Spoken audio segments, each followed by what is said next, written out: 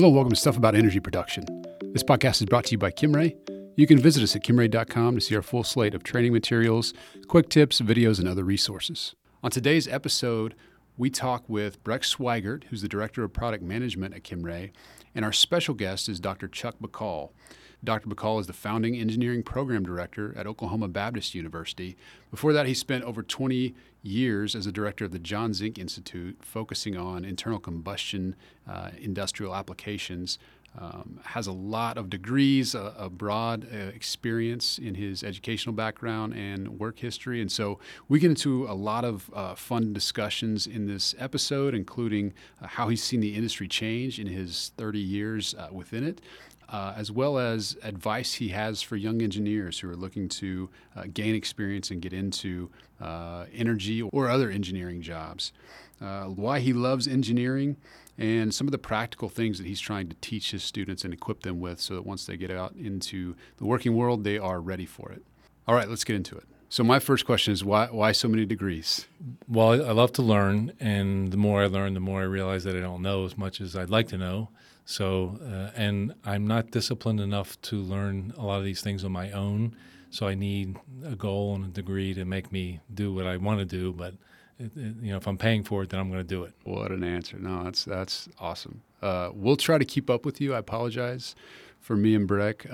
We got through sixth grade. Took us a couple times. So, how about your background? We'll start there, Chuck. So, where'd you grow up? Hobbies growing up? How you ended up in the energy industry?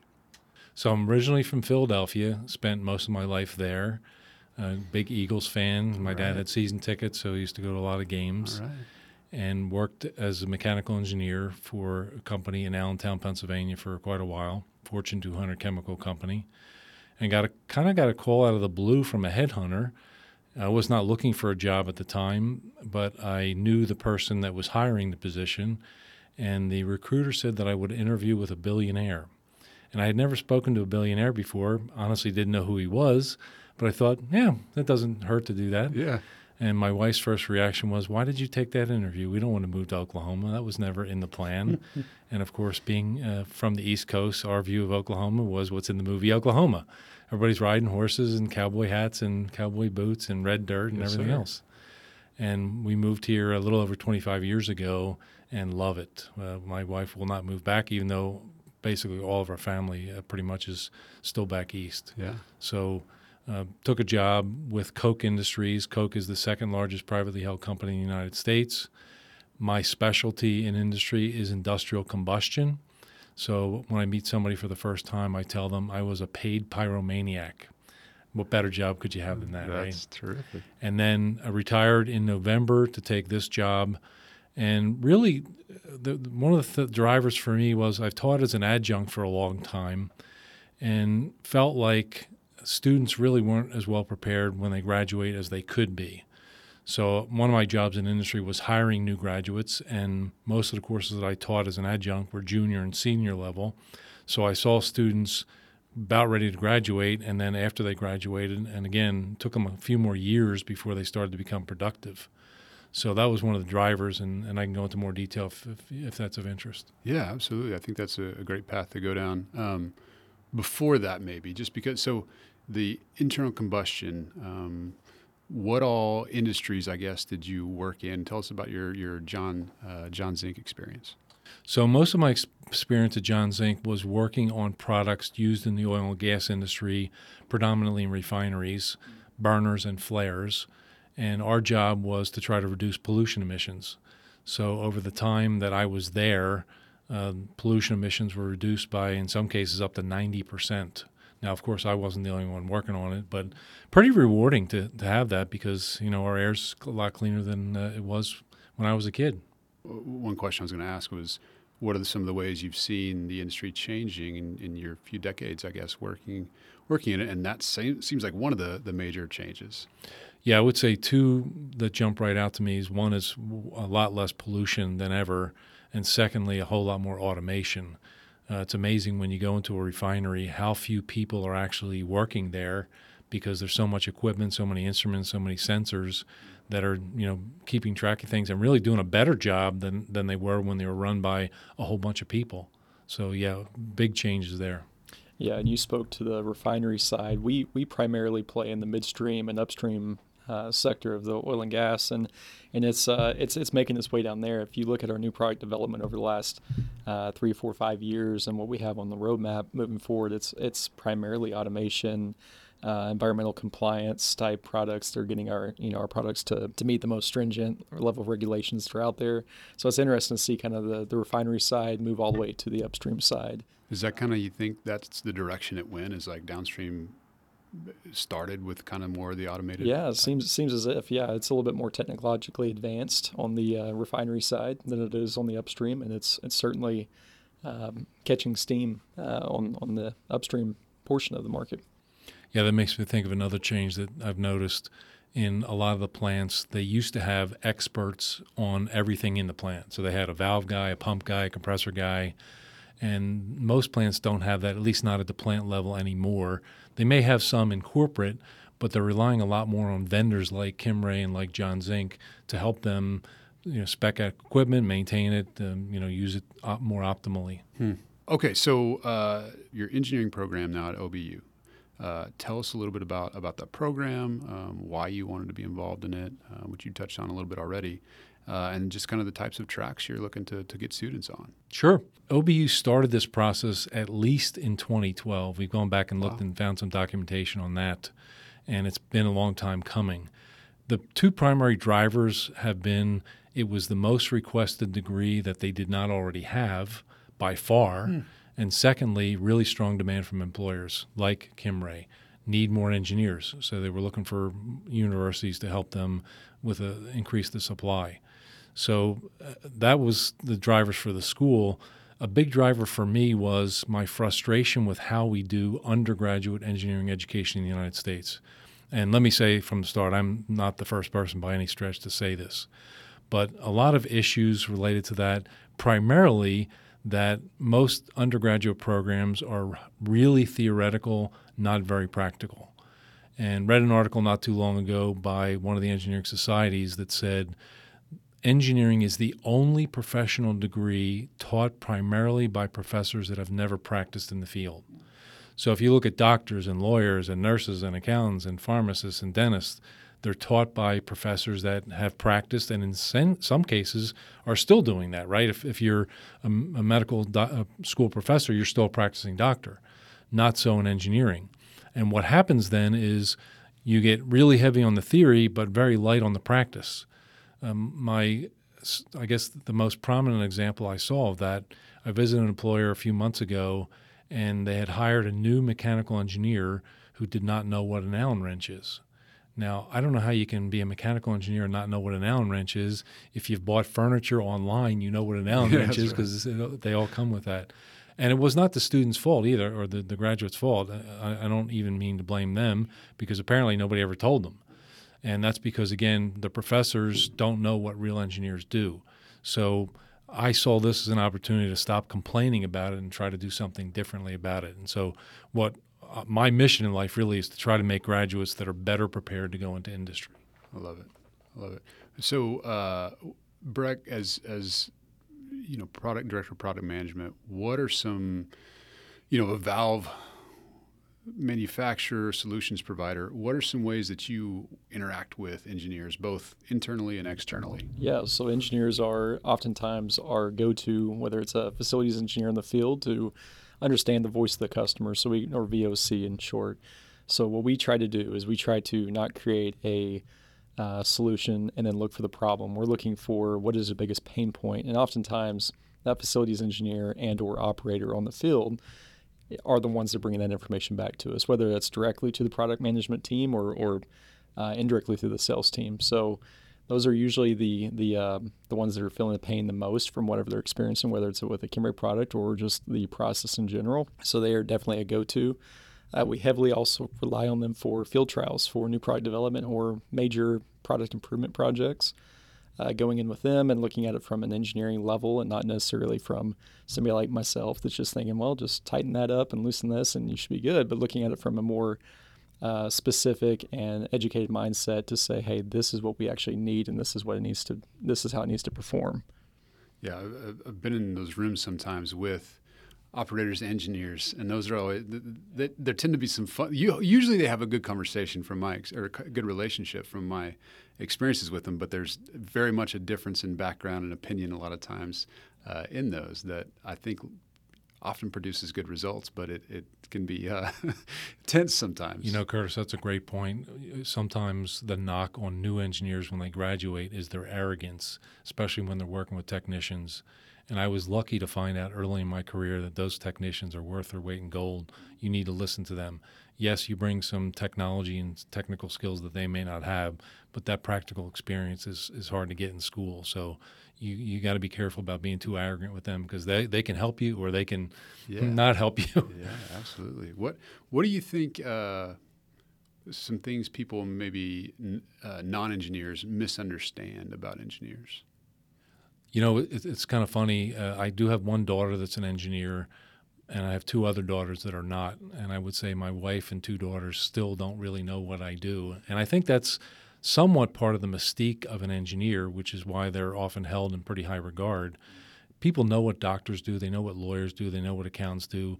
I don't mean that they're easy, but I mean people know what they are. And with an engineer, well, they work on cars or they work on airplanes or things like that. But, you know, beyond that, they don't. The average person may not have a good understanding of what an engineer does unless they work with them. Yeah, yeah. What do you love or enjoy about engineering?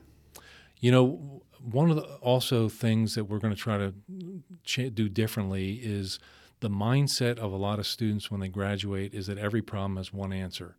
The answer in the back of the book, the answer on the exam. But real problems often have multiple answers. As Breck pointed out, you know, when you're listening to the customer, a solution in one scenario may not be the same solution in another scenario. Sometimes it's cost, sometimes performance, maybe it's the schedule. So the problems are harder, and that's what excites me about them. They are harder, and obviously that's why engineers get paid pretty good money, because the problems are not so simple, and that's what excites me. Now the challenge sometimes is for an engineer is we're never done, right? You can always make it better. You can always spend more time and more money. And obviously, projects don't have unlimited time and money. So sometimes the project manager, the joke is they have to tear it out of the hand of the engineer because we got to move on and start doing stuff. Does that ring a bell with you, Breck? Yeah, so it's nice at Kimray. We're blessed with a lot of engineers that work between quality, process, product, and design engineering. Most specifically is who my team works with, and it's nice to have that fall person. So I say that jokingly, but really it's, we feel like, okay, we have a pretty good general idea as to what the solution is, but always having that engineer to kind of, take another step and reevaluate, kind of what our solution is, or like you mentioned, solutions, plural. It's really nice to have, and it's also, we're blessed to have engineers with that practical mindset that you mentioned. Yeah. No, they're crucial to really, I mean, not just, maybe they need better PR, I don't know, but man, engineers have built the modern world, in a lot of ways. And at Kimray, those guys do a lot, and I know product management does a lot to kind of protect them and protect their time, because we know how valuable it is for them to be in the weeds looking at things and and not really working with customers so much as they would love to do that. Well, the motto of OBU is we are future shapers, and that's what engineers do, right? If you think about our technology, our cars, our planes, our phones, our microwave ovens, none of that's just sprung up out of the ground, right? It was all designed by engineers, and almost always to make our quality of life better. Mm-hmm. That's exactly right. I know I've had recommended to me before a book about the building of the Brooklyn Bridge. Does that ring a bell for you guys? No? I'm not familiar with that one. How about engineering books in general, Chuck? Anything that you would recommend? I mean, I'm mostly used to reading technical books on stuff that textbooks on things that I've taught. So, I started one recently about, I'll have to find the title. I'll put it in the show notes, but it has to do with the battery and the invention of the battery. And he traces it all the way back. He's not a technical guy, he's a writer, but traces it all the way back to pre-modern times and through the cartoon of Ben Franklin and the key and the kite and all that stuff. But anyway, I'm about halfway through it, so I can't fully endorse it yet, but it's been pretty good so far. Well, my funny example is, when I was a kid, we did not have microwave ovens. So we actually had to cook stuff on a stove, which took, 15, 20, 30 minutes to do, right? And now we have microwave ovens, and I'll stand in front of the microwave and say, "Why is this taking so long? It's like 2 minutes." So it's just funny how your perspective changes as technology keeps improving. How about for maybe a young Chuck Baukal, in your decades since, if you could go back and give advice to young Chuck Baukal, other than make sure and take that call from the billionaire, what sorts of advice would you give him? I would say to set some goals early on, and then try to knock them out, but be flexible. You may change them over time, but for me at least, if I have a target, it's a whole lot better that I'm just aimlessly walking back and forth. So that'd be a suggestion. I guess I would add to that is to do what you're passionate about. Don't do your job just for the money. You spend a lot of time there. And statistically, last time I saw the numbers, about 3/4 of people are really not that happy about their jobs. So they basically dread Monday morning. And I honestly don't dread Monday morning. I sort of dread Friday afternoon, only because I haven't gotten done as much as I hope to get done. Now, that's not to say that I love everything I do. If anybody tells you they love every single thing they do at work, they're lying, right? We all have stuff that we would prefer not to do. But if you don't basically like it in general, man, that makes for a long week and not a fun life. Yeah. So you talked earlier, Chuck, about trying to get more practical experience for your engineering students. What's that vision, or what are those kind of things that you're going to do to try and get them to know what an Allen wrench is, for example? So a few things. One is to have labs and hands-on things in the classroom that expose them to that. A second thing is to have folks come into the classroom that are engineers and talk to them about, here's what real engineers do, here's what we do. And probably the most important thing is internships before they graduate. More and more employers are almost requiring that a student does an internship before they hire them, preferably with them, but not necessarily. So, I think internships are great for both the employer and the employee. The employer basically gets an extended interview to see if they think this person's going to fit in with their team. And the student gets to see, do I like this industry? Do I like this company? Do I like this work within the company? It's possible you may like the company. Maybe you don't like that particular job, but you see other ones that you do like. Obviously, you get paid pretty well, and you can really see how the theory is applied in practice. Here's what real engineers do. The theory doesn't always work in industry, right? Sometimes you need the technician who knows this is how it really works. The theory might be this, but that doesn't work in practice. Mm-hmm. What mechanical, petroleum? What types of engineering are you going to? So we have mechanical and electrical. All right, terrific. What types of students are you looking for?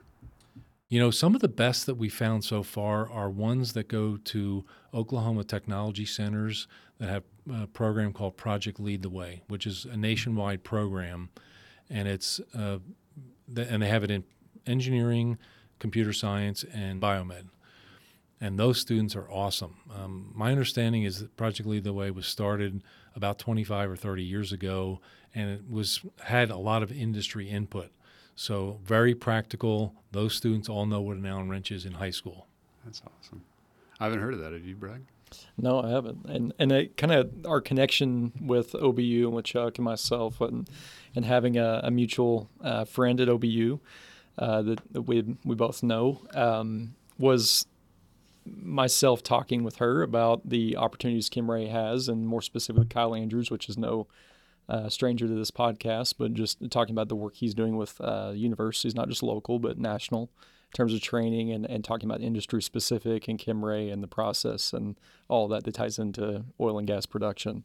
So it kind of aids in the approach that you're doing, Chuck, and helping kind of bridge that knowledge gap early on in the engineering and the engineering studies. So we'll take all those engineers once they graduate. Is that what you're saying? Yeah, that's hopeful. Yeah. Let's go.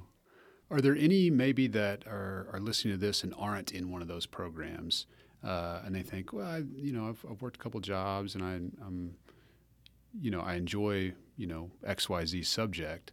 Is that someone that could fit into your program? It is, and this may not answer your question directly, but some of the best engineers that I've ever worked with grew up on a farm because they know how things work. Now, they sometimes struggle with the theory, with the higher level math, for example, but they make really good engineers. So if somebody is not great, let's say, math is not their strength, they can still get through it and turn out to be really good engineers. So the fact that you may not be in Project Lead the Way or have had higher level math in high school, if you like taking things apart and putting them back together, probably make a good engineer.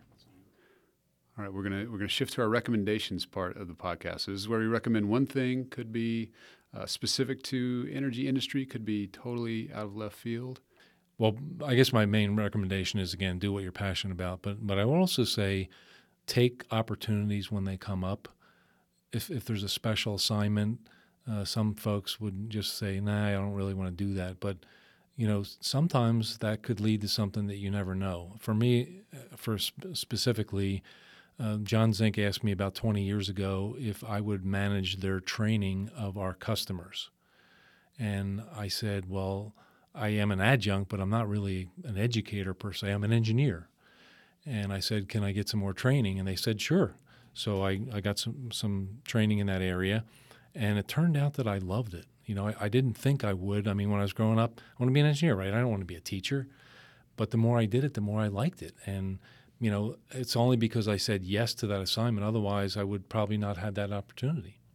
But by I got some training in that area, Chuck means he went and got 2 advanced degrees from University of Oklahoma and Oklahoma State. So, no, that's terrific. I love that advice too. Don't just kind of willy-nilly learn something. Like put your name on something and go get an accreditation of some sort, whether it's an advanced degree or maybe just a certification. Breck, have you thought of one? Anything you'd recommend for folks? Not being afraid of failure. And understanding failure is the opportunity to learn, and that's where your lessons learned opportunity comes from. That's something that I feared, still do at times, is failure. I don't like to lose. I'm pretty competitive. I don't like to fail. I like to be good at what I'm doing, and that's the reality is that's not possible.